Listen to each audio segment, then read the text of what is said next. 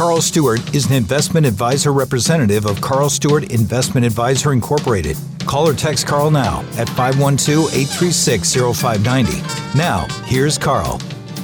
Good afternoon and welcome to Money Talk. I'm Carl Stuart and you're listening to News Radio KLBJ. Thanks for listening. We're here this afternoon, deep into our 29th year together on Money Talk, a broadcast about the world of financial and investment planning, where you always call or text to determine our agenda, 512-836-0590.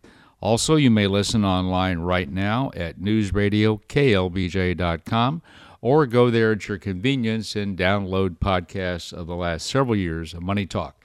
Also, you can go to SoundCloud. I just checked this afternoon. Download the app for free, and you can listen to all of our previous broadcasts without the commercial breaks. Also, you can listen online. I think I said that, but this Thursday after the news at 6, we will rebroadcast today's show. It's a great idea to call or text at the beginning of the hour. I take today's calls first, then today's texts, then any other text that I haven't had the opportunity to answer in the past. I don't have any of those today, and of course there's always the bloviation threat. However, I do have a couple of things to go over that came up last week. You can hopefully hear the shuffling of the papers here. We had a pretty technical conversation about requirement for a distribution from a beneficiary IRA and whether or not you were having to take it out annually.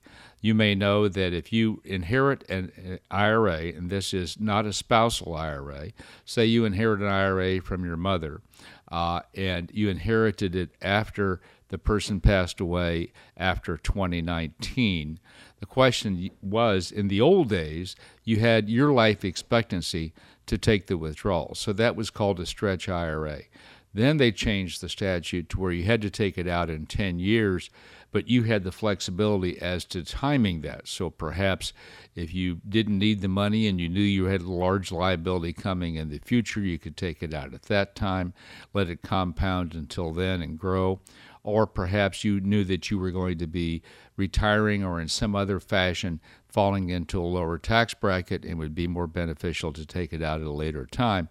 Then there was conversation that no, you're going to have to take it out in equal installments. Well, I talked via email with my CPA of 40 years, and I asked her what to do, and she said hi, Carl, that taking it out per year was before the pronouncement that there would be no 2023 required distribution on IRAs inherited after 2019, and they postponed it again. The CPA community thinks the IRS interpretation is wrong, and we are working on it. I hope this is helpful. It is helpful. You're listening to Money Talk on News Radio KLBJ. Call or text 512-836-0590. I've got some tidbits here that I just find interesting, and I'm going to go through these, and we'll be glad to stop if you call or text 512-836-0590. Here's one. Americans in the top 1% income bracket had average annual earnings of $824,000 in 2020, while those in the top 10% had incomes of $173,000. I don't know about you, but I'm a little surprised by that you can be in the top 10% of income Americans if your annual income is $173,000 or more. And it went on to say, this comes from something called the Economic Policy Institute. So a 1% lifestyle in retirement may be out of reach for most Americans, but living like the top 10% would require a more manageable savings target of $2.5 million. I mean, there's a lot packed into that. I don't know how they come up with the $2.5 million. I would guess if you learned that when you're 60 years old, it kind of doesn't matter if you haven't started savings. On the other hand, if you started earlier, it may be an attainable thing to do. You're listening to Money Talk on News Radio KLBJ. Call or text 512-836-0590. Also, I get these really complex Social Security questions that I know if you're a regular listener, that's time to stump the chump on those. But I thought this was important and interesting, but also important. about the cost of living increase and for Social Security beneficiaries. The highest inflation in decades resulted in Social Security's annual cost of living adjustment, or COLA, to spike up to 5.9% in 2021 and 8.7% in 2022. Both increases were higher than any other year since 1982. Believe it. As inflation has cooled, 2023's increase is now expected to fall to 3%. While down sharply from the last 2 years, it would still be higher than any other year between 2012 and 2020. You're listening to Money Talk on News Radio KLBJ. I believe we got a text. Let's just click that up here and see what it is. Okay. Great. Virgil, you're on the air. How may I help? Carl, this is not really a question, it's a comment. Yeah. To my understanding and knowledge, you are the only financial advisor on the air that gives actual value direct advice. And you're an indispensable financial source for this community. That's all I have. Well, that's a wonderful thing. You're very welcome. That's great. Virgil is not a person. Thank you. And I know, let me just say, Virgil is not my brother or my son. Thank you so much. You're listening to Money Talk on News Radio KLBJ. Call or text 512-836-0590. All right, we got some more tidbits here. With the year-to-date gains, and this was done, I got this is as of close of business July 21st. With year-to-date gains ranging from plus 38% for the stock of Google, Alphabet, to 220%, you got that right, 220% through July 19th for NVIDIA, local employer. The seven largest companies in the capitalization-weighted NASDAQ 100 accounted for 55% of the index in mid-July. And we had a question about this, I think, the last week or two. This prompted NASDAQ to perform its third ever, quote, special rebalance after the close of business on July 21st. According to the index terms, the combined weighting of stocks in the index with weightings larger than 4.5% can't exceed 48%. So what that means is that when you get a real heavy concentration of the winners, they will then rebalance the portfolio. I'm not going to kick them out, just going to rebalance the portfolio. 512-836-0590. Here's the text. Carl, looking at 10-year U.S. Treasury bonds next week to purchase. Let me see. No, that is not today's, I don't think. Let's try this one here. Here we go. 51 years old, and I would like to start an IRA conversion to a Roth IRA. Is there any reason not to start the conversion? So for everybody else, if you have money, maybe it was your employer-sponsored plan, it was a 401k, you left that particular employer and you rolled over your money into an IRA. Now you have an IRA. Also, it could be that you made your own contributions to the IRA. Let's assume, to make this simple, that your contributions were pre-tax, okay? And you decide that you'd like to have a Roth IRA. Now, the money that you convert, obviously, is going to be added to your taxable income. So there's no reason not to start it, but there's a reason to pay attention to the tax consequences. So you want to get a firm understanding of what your marginal bracket is. That's all that means is on the next dollar of taxable income, what will be your tax rate? Because there's small increments like from 22% to 24%, but there are large increments like from 24% to 32%. So unless you have some reason to be in a hurry, you want to stay in the same or very similar marginal tax bracket. That's number one. Number two, obviously, you've got to keep the money either from the conversion, keep part of it out to pay the taxes, or have the money someplace else. So in my view, as long as it makes tax sense for you and you like the benefits in the future of tax-free withdrawals or not or no required minimum distribution, then there's no reason not to start the conversion. Thanks for the text. It's time for me to take a break. Time for you to call or text 512-836-0590. I'll be right back. You're listening to Money Talk with Carl Stewart on News Radio KLBJ, 590 AM and 99.7 FM. Enjoy the podcast on newsradioklbj.com. Now, here's Carl. Welcome back to Money Talk. I'm Carl Stewart, and you're listening to News Radio KLBJ. Thanks for listening. We're here this afternoon until 5 p.m. When you have a question, call or text 512-836-0590. Here's a text. Hello, Carl. What asset classes should be considered core holdings for investment accounts? And how will the core holdings vary by account type, taxable, tax-deferred, tax-free? That's a wonderful question.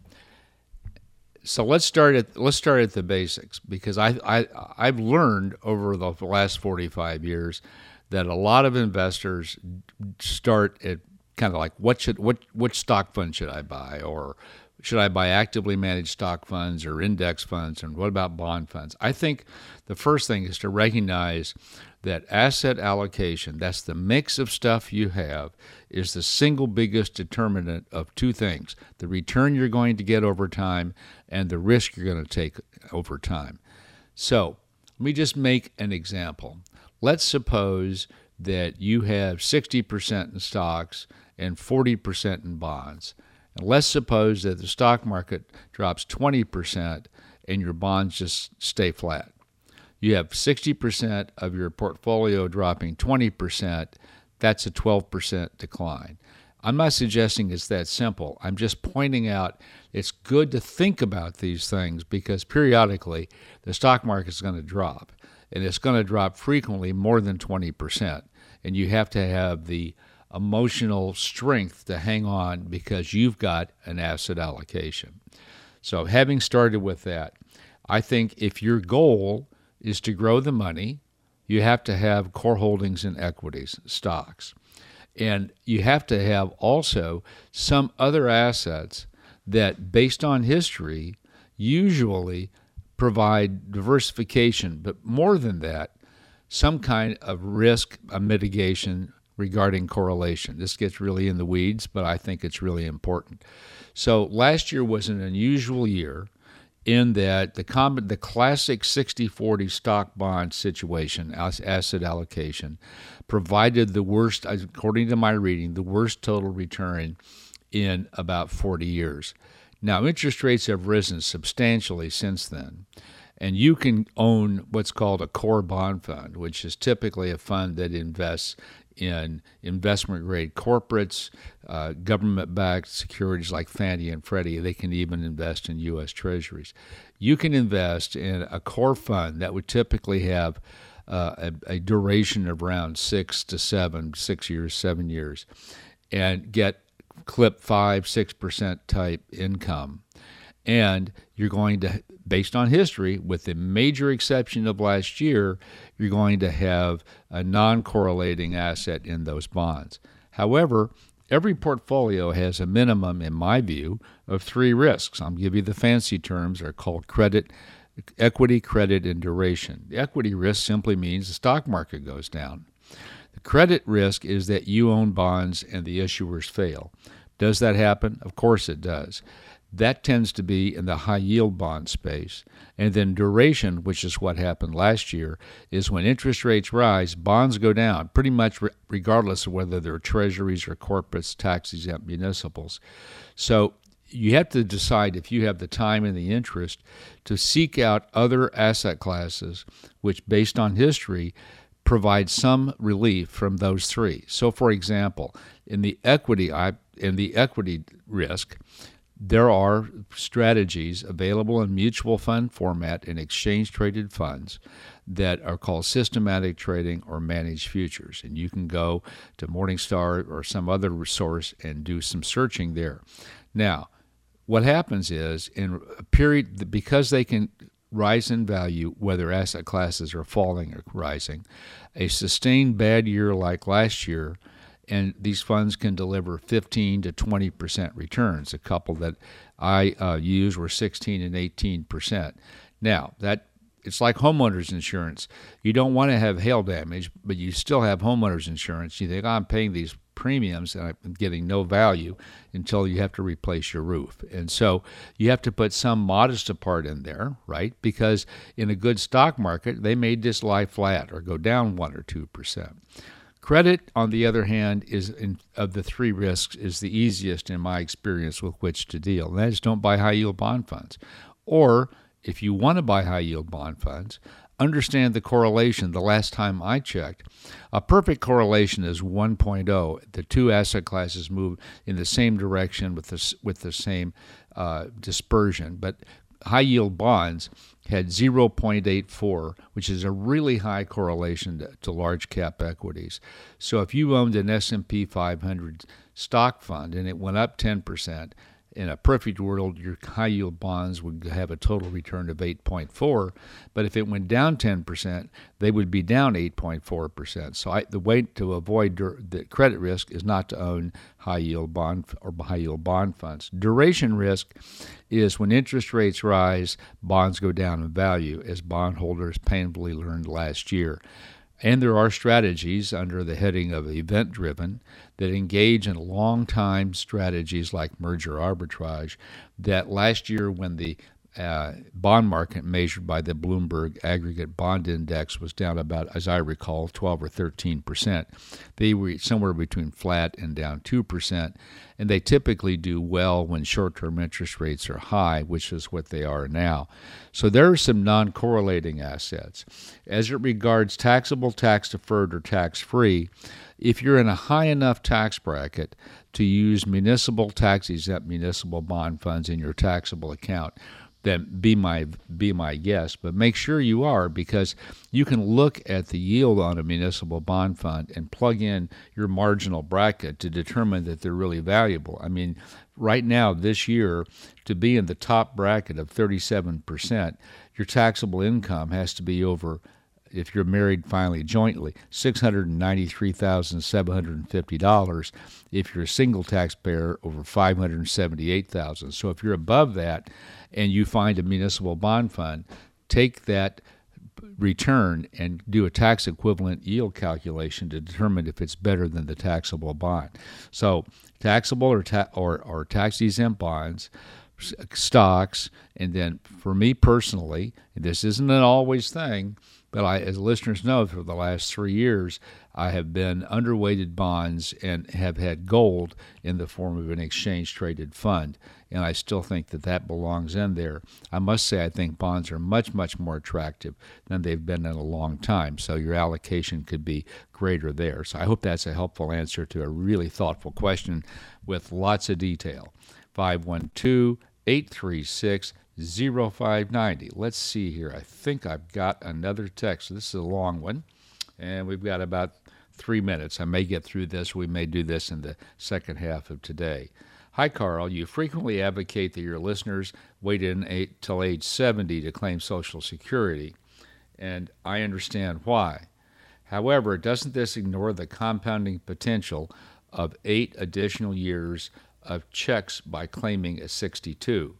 Using my actual benefit amounts for Social Security from SSA.gov, if I were to claim at age 62 and invest 100% of my checks in a diversified ETF portfolio, which grows at an average of 5% annually, my calculations show I am better off all the way up to the age of 90 versus waiting to claim my benefit at 70. Additionally, claiming early gives me some protection in the event of an early death or change to a Social Security, for example, means testing, which would lower my benefit in the future.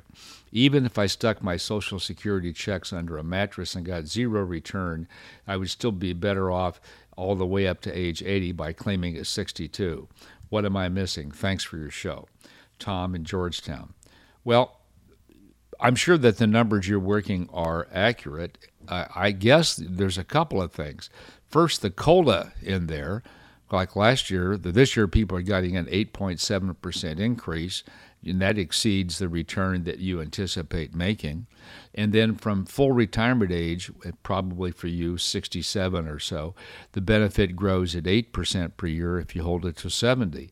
So if you're a sophisticated investor and you believe that you can make that return, and you also assume that the annual increases in the COLA will be less than your average 5%, then I'm not going to argue with you. I just find for most people, having Social Security as the base of the retirement pyramid and knowing that that's guaranteed gives them a comfort level, and also, frankly, may allow them to take a bit more risk with their own investments, which can help offset some of the inflation risk. I'll think about that some more during the break, and that's what time it is right now.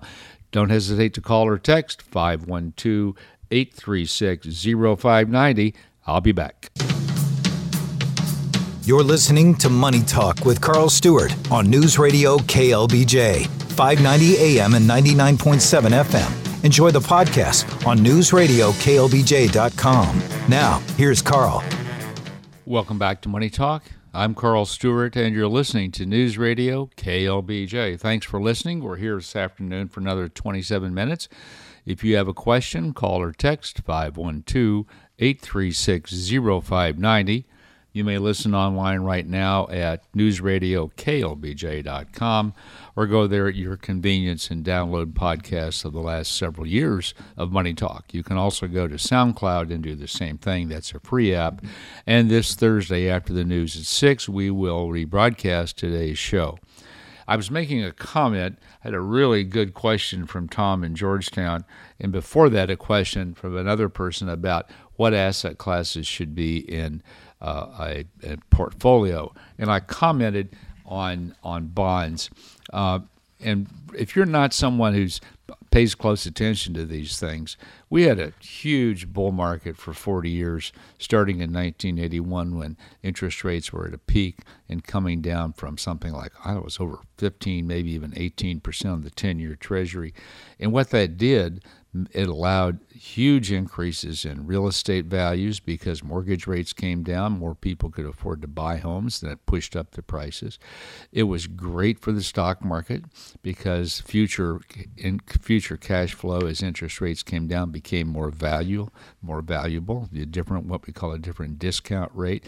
And of course, it was spectacular for bonds because if you own bonds with a 7% coupon and comparable bonds now have a 3% coupon, you have a very nice total return.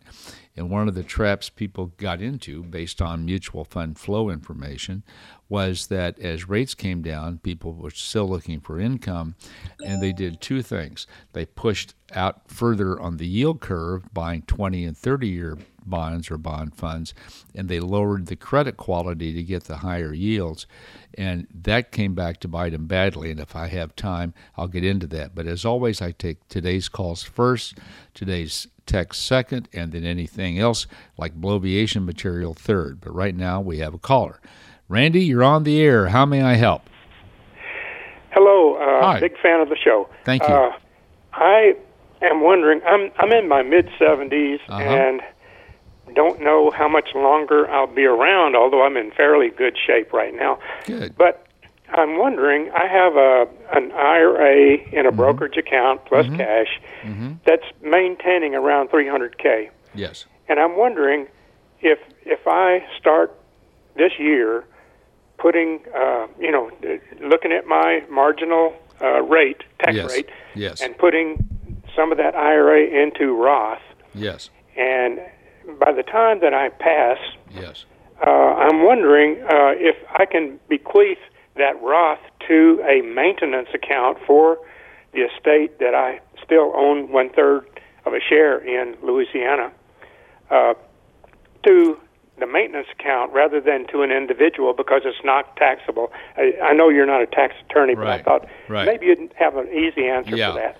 To the best of my knowledge, you cannot have a non-human beneficiary. Now, I have seen where people have put trusts in, but of course the trust has human beneficiaries, and I know that most accountants have recommended to me to not use the trust as a beneficiary because there's no extension, there's no life expectancy, and so that trust would have to be cashed in immediately. That doesn't really answer your question.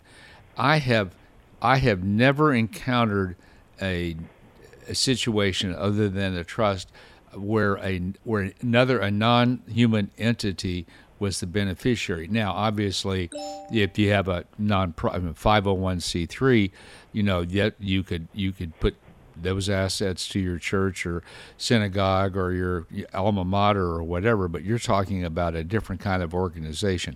The answer is I don't think so.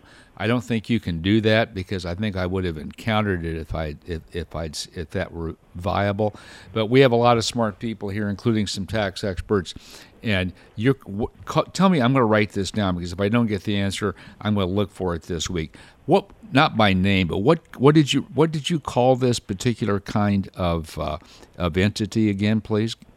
Well, it is a property maintenance account in cash. Property maintenance account, okay. That we can all draw from if we need to make repairs or any upgrades on a non-productive 50-acre inherited property in Louisiana. Okay.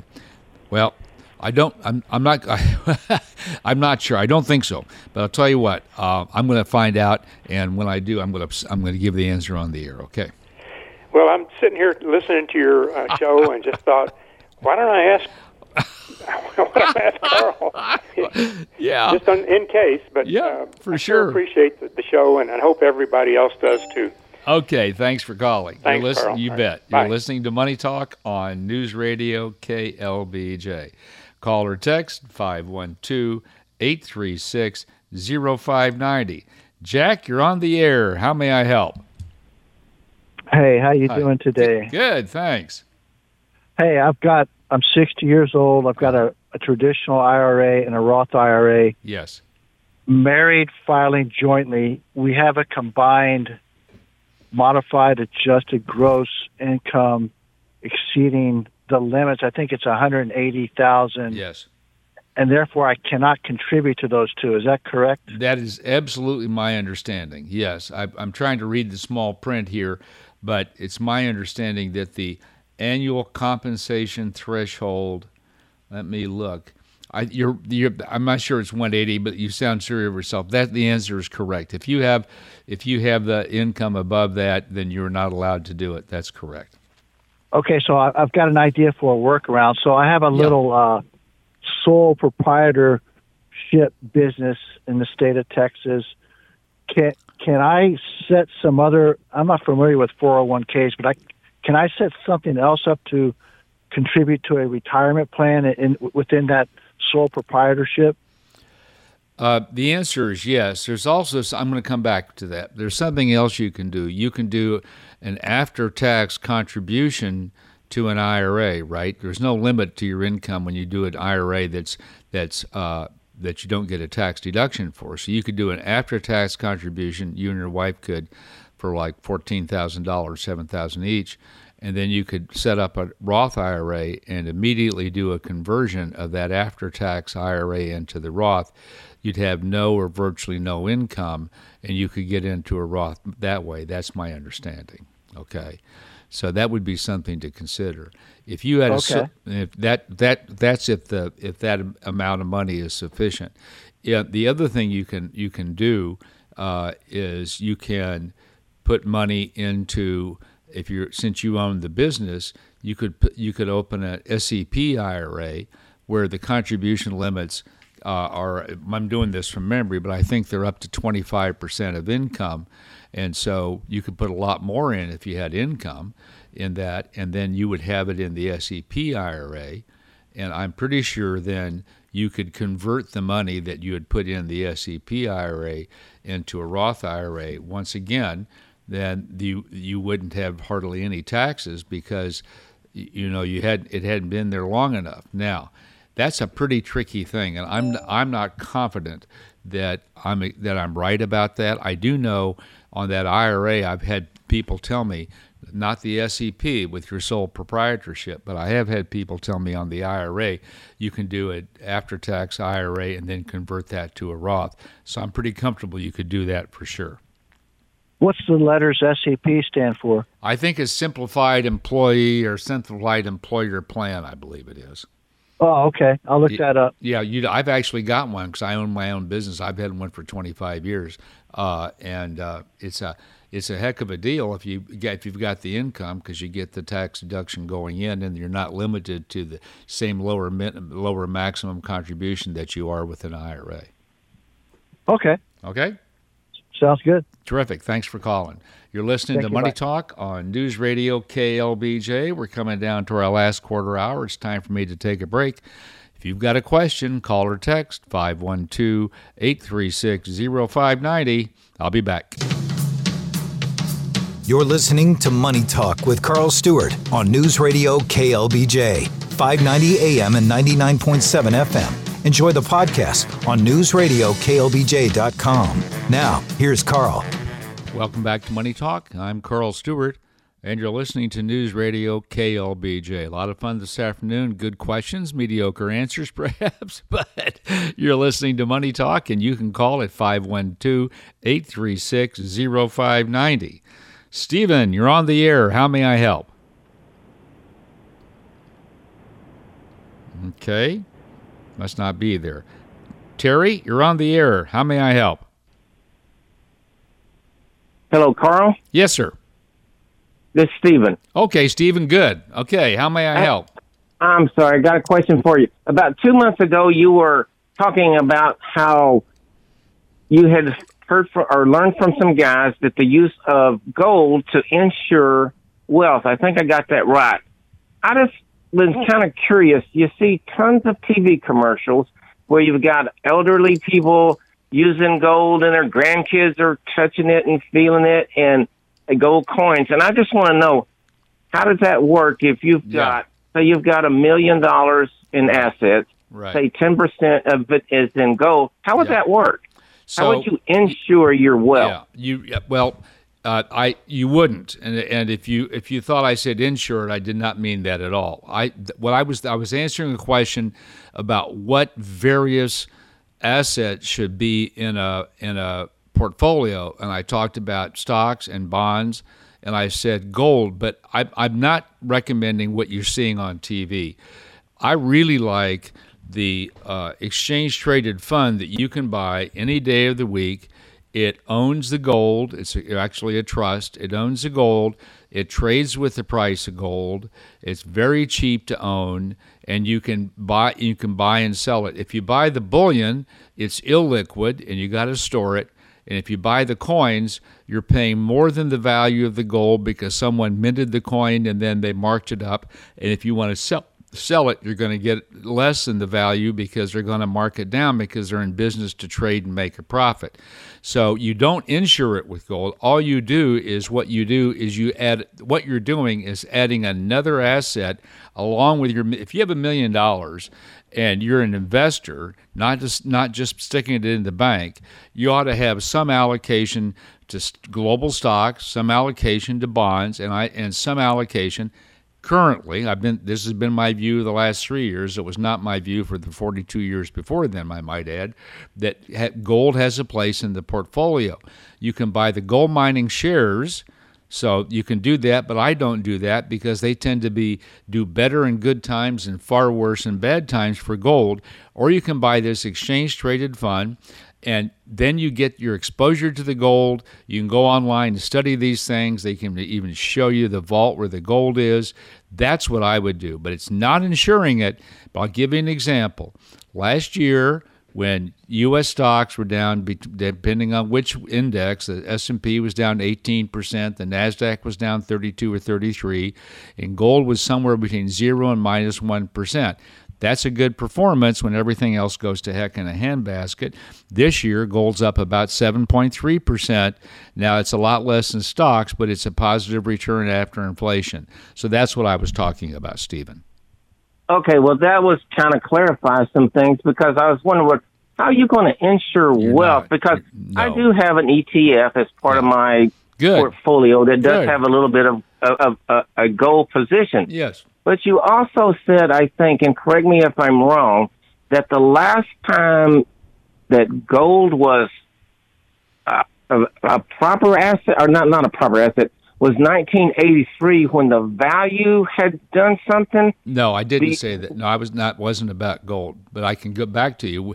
I can tell you that gold peaked in 1980. I didn't. This is new information. Maybe that's it. You said it peaked. Okay. I said interest rates peaked in 1981. Gold peaked in 1980. Today, gold at approximately $2,000 an ounce is still lower on an inflation-adjusted basis than it was in 1980 when it was $800. Gold's going to have to get above $2,100 before it's going to get back to the price it was on an inflation-adjusted basis over 43 years ago. That's my understanding. Okay? Okay, well, see, that's why it's always good to listen and mull on stuff and call you back and get clarification, because I've been muddling out in the weeds for a long time. So, but I do appreciate you, and like the other caller said, you are a voice of reason in an otherwise gloomy world. Okay, Stephen, thank you very much. You're listening to Money Talk on News Radio KLBJ, 512-836-0590. Terry, you're on the air. How may I help? Can you hear me? I sure can. Yeah, I have a Roth IRA and a traditional IRA, and I also have a cash account, all with Fidelity. At the end of the year, I have to pay out of the rollover IRA account, to the whatever they call that. Required minimum distribution? Exactly. Okay. And so last year when I did that, I took money out of the cash account and put it into the Roth. And my CPA came back and said, you can't do that unless you have income. I'm retired. Yeah. And so am I stuck? Yes. I can't put anything else into the Roth. Is that correct? All you can do, you can't put a new contribution in because you don't have income from work. What you can do is you can take money out of your IRA, pay the taxes, and put money in the Roth IRA. That's called a conversion. That's not a That's not a new contribution. But you cannot take your required minimum distribution and put it in the Roth and think that you don't have to pay the taxes. So let's just say you have a required minimum distribution of $15,000. You're going to take that, pay the tax on it. If you want to put more money out of your IRA into your Roth and pay the taxes on that, you can do that if you want to. So the minimum distribution, I have to pay taxes on it. Absolutely. Right.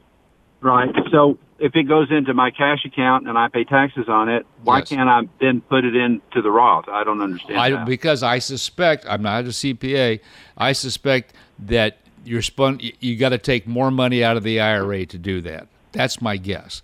But money is fungible. I mean, if you had a $15,000 required minimum distribution, you took it out, and you wanted to put $15,000 in your Roth, that wouldn't be a conversion.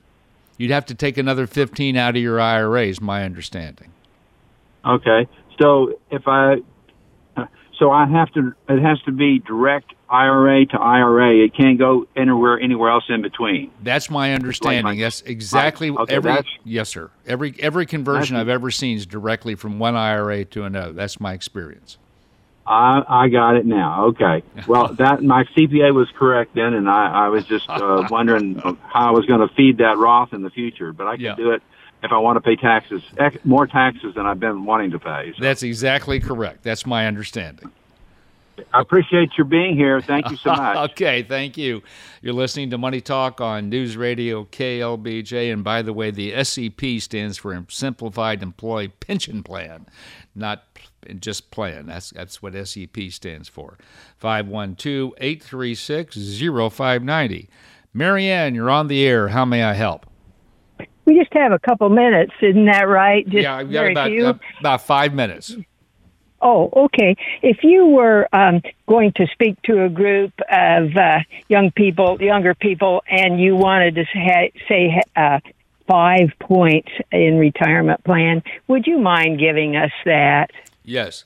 The first thing that most people don't appreciate is what's called the magic of compounding.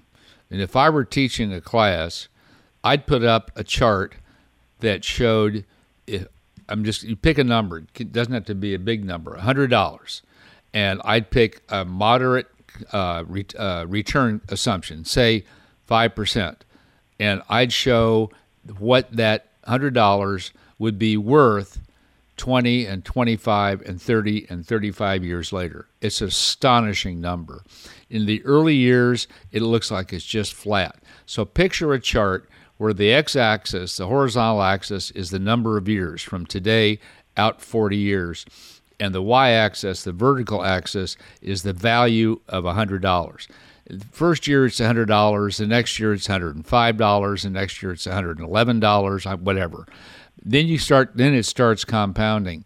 And in the later years, it's a huge amount of money. So that's the first thing, is beginning to understand the magic of compounding. The second thing, then, that you learn from the first thing is the benefit of getting started early. Because if you start saving for your retirement when you're 50, you have to put so much more money in at a very time when you may not have that, because you may have kids, you may be paying for a college education, you may have a mortgage. If you're a young person and get started early, you are going to have a much bigger amount of money than the average person who's 55 or 50. And the next thing is understanding the difference in asset classes between stocks and bonds and cash. Because a lot of people, sadly, we don't have these classes in school, that cash, putting the money in a money market fund, which right now is terrific, 5%, is never going to get you where you want to get. Because what you want to do is grow faster than inflation. And historically, while there will be short periods of time when cash will outperform inflation, there are very few of those happen. So first is the magic of compounding. The second is starting early. The third is understanding that you want assets that grow faster than inflation. And there really is only one for a young person because they can't afford to go out and buy rental property. It's common stocks, okay? The third thing is pay yourself first. Set yourself up so that you understand what. I was talking to a 24-year-old person, and she just graduated from graduate school in New York, and she said to me, what do you recommend? Going forward, I said, take all your receipts, keep and everything you spend money on, whether it's Starbucks or groceries or whatever, and write that down, and you will get a sense of what your weekly, monthly expenses are. And most Americans figure if I've got cash in the bank at the end of the day, at the end of my pay period, I'm okay, which of course isn't true. I need to stop thinking about myself as an income statement. How much money do I have and how much do I spend?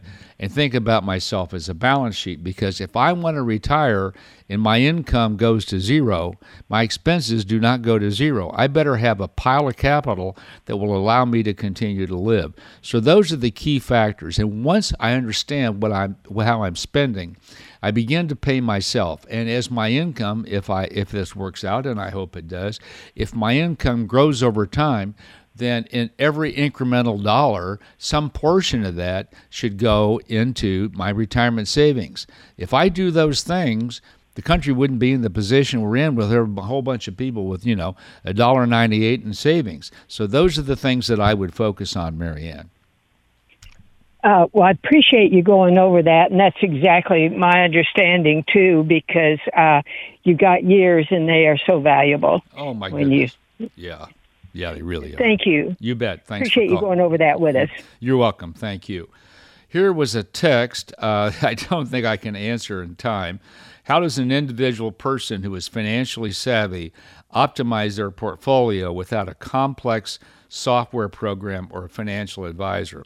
That is a terrific question, and I'll be able to, because I think these texts will show up next week when I come on the air, and I will be able to take a look at that and see if and give you my best answer. There's another text here that says, by the way, I'm 65. Okay, that wasn't a C. That's about the Roth IRA. These are questions that are going to take longer answers. A lot of fun this afternoon. Lots of calls. And first day for my new producer, Garrett, to be on the job. He did a terrific terrific job this afternoon. I thank you for being loyal and regular listeners, and tell everybody about it because we have a lot of fun. Every Saturday after the news at 4, be sure and tune in to Money Talk. Carl Stuart is an investment advisor representative of Carl Stuart Investment Advisor Incorporated.